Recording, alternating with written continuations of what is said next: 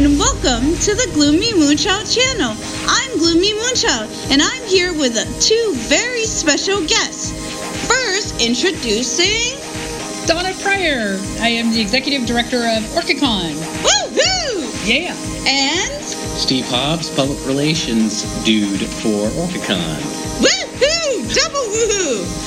So anyway, the questions that I would like to start out are top 10 questions. And the first number one question is very important. What first started OrcaCon? Like, what is behind it and what started it out? Well, we were sitting around another convention, and we were both losing a game of Seven Wonders, and started talking about how much fun it would be to have our own convention and have it up in Snohomish County. So Steve's like, we should really do that. And I was like, okay, I'll start a con. And then we started a con, and we roped in all of our friends, and here we are at year 3 of OrcaCon. And challenge accepted. I mean, Donna took up the challenge, and she's done these cons before. She's had experience, and the great thing is, I think, is the theme of diversity and inclusion. Which it's not just a theme; it's a belief. Isn't that right, Donna? Yeah. When I go to conventions, like, other conventions, even especially here in Seattle, because #Seattle So White, is you go to game conventions and it's primarily straight, cis, old guys, white guys over the age of 30 or 40 years. And that's not that it's a bad thing. It's just what the hobby has been forever. And there's not a place, and nobody's making a place for anyone else. So that was when we started it off. We wanted to make sure that we were going out and finding guests, that we were getting games, and that we were inviting people, regardless of their experience with games, to come out and have a good time and play games. And we invite a number of all of our special guests, and guests of honor are indigenous or marginalized, people of color, queer, disabled. Basically, it's all marginalized panelists. That is so cool. Yeah. That's nice. So this is another question. So for cosplayers out there that are wondering about OrcaCon, there are a lot of colorful cosplayers, including cosplayers that do fantasy cosplay, cosplayers that do cosplays from Marvel, cosplayers that do cosplays from any type of cosplay. Are we talking about yourself? No. Oh, no. I will edit this part out. But anyway, I will not talk about myself. Do you guys like cosplay at your conventions, or do you consider it a big no-no? Well, we haven't had a lot of cosplay because it's tabletop games, and there's not a lot of cosplay based on tabletop games. So there's not a lot of, although there's a lot of people who do Magic the Gathering cosplay of the different characters. But, eventually when we expand and if we start including video games and things like that, we expect that we'll get a lot of cosplayers who will come really in amazing. As their favorite characters from video games. That'd be really amazing. Yeah, but right now we're still new, we're still small, and we just haven't developed a program for cosplay. But we welcome everybody to come cosplay. Right, we're not going to turn anybody away. I mean, there's rules. Just go look at the OrcaCon website and what's acceptable and not acceptable. Did you hear that, you guys? Look at the rules on the OrcaCon website. Right. Always look at the rules. Question number 3. What is OrcaCon's most memorable moment in history? You know what? Every time we start the convention, it's a memorable moment because Donna can tell you every time we've done these conventions, something happens where the hotel gets remodeled, or we're told, hey, guess what? You're not going to have it here, even at this hotel. So the fact that we even have the first day is amazing and memorable to me. In fact, I would say that the very first OrcaCon that we did, when I saw everything all set up, I got to tell you, I almost had a tear in my eye. So nice. This is all the hard work that we all did. I totally cried. Walking in and seeing all the tables, because we expected that we were going to have maybe 200, 300 people. And the fact that we had 800 coming out for our first show was just overwhelming to all of us. And so seeing all the tables set up, seeing the vendors and dealer hall set up, seeing all that stuff and having so many people excited about what we were doing was just was amazing. So I cried, and then And then everybody wanted me to do a million things because I'm in charge. And then I stopped crying and got on with it. So yeah, opening day of each con is pretty good. I think from last year, the Ice Dungeon is our hotel had to close off half their hotel. Whoa. So they put a bunch of the gaming in the basement where the parking garage is, and it was a winter storm. So it was like, today is the normal Seattle winter, so it's like upper 40s maybe, somewhere around there. It's, you know, it's just drizzly kind of day. But last year it was frozen, and so it was kind of, you had to be really brave to go down there and play games. Wow. Yeah. Question number 4.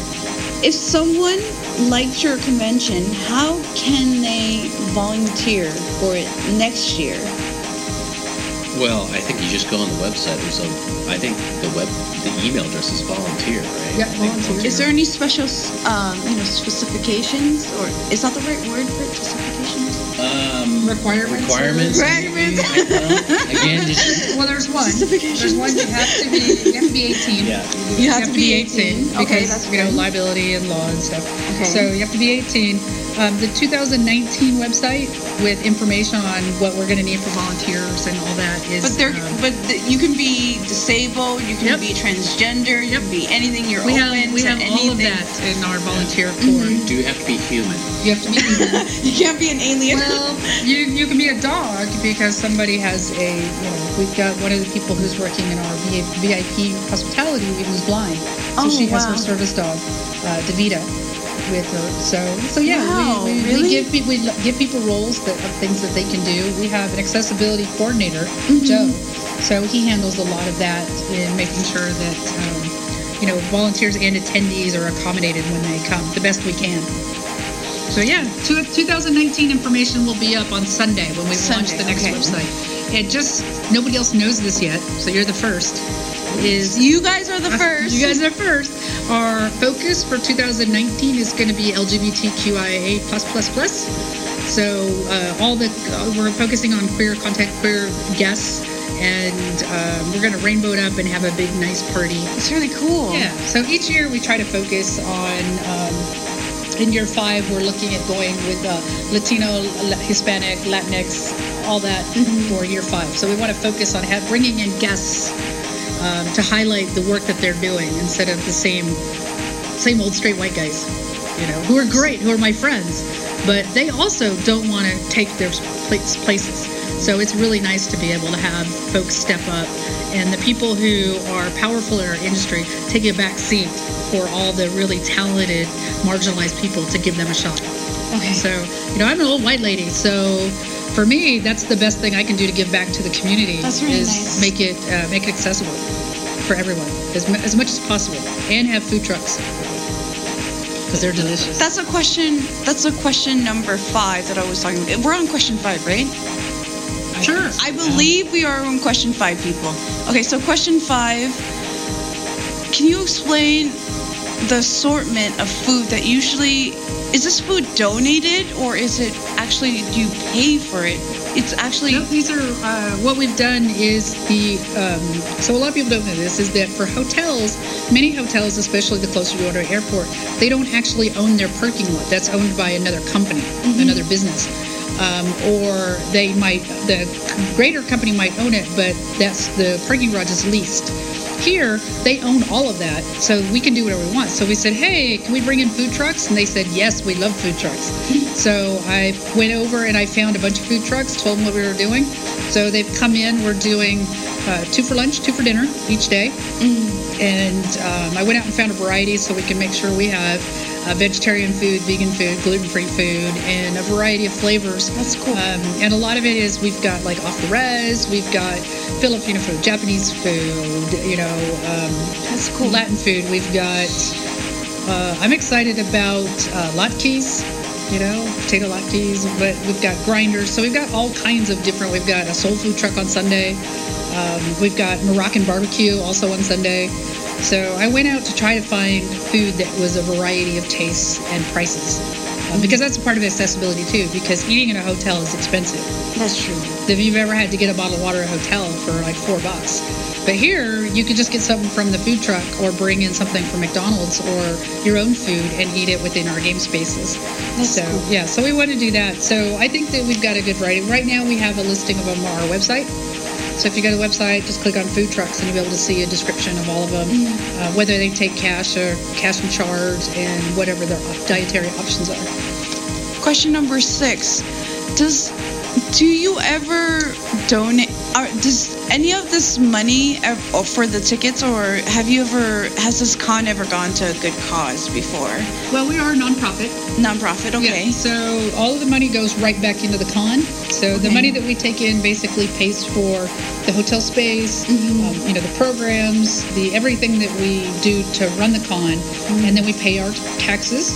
Like good citizens, we pay sales tax, we pay revenue tax, and then when we have that left over, we have just enough money to pay the deposit on next year. So we don't actually make profit at all.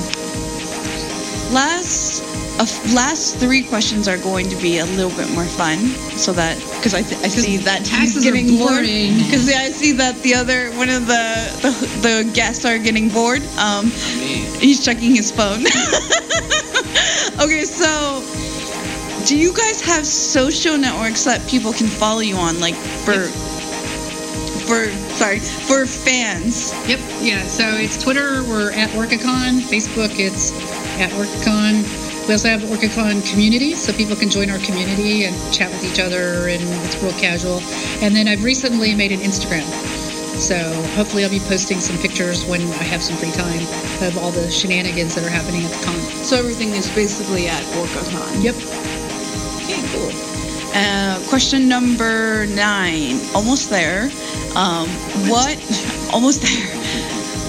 What do you guys have any shout outs that you want to shout out through my show to like family, friends, fans, anybody? Do you want to shout out? Well, you know what I love? I love another podcast called Geeks of Cascadia. So that's my shout out because I'm a podcaster there. So.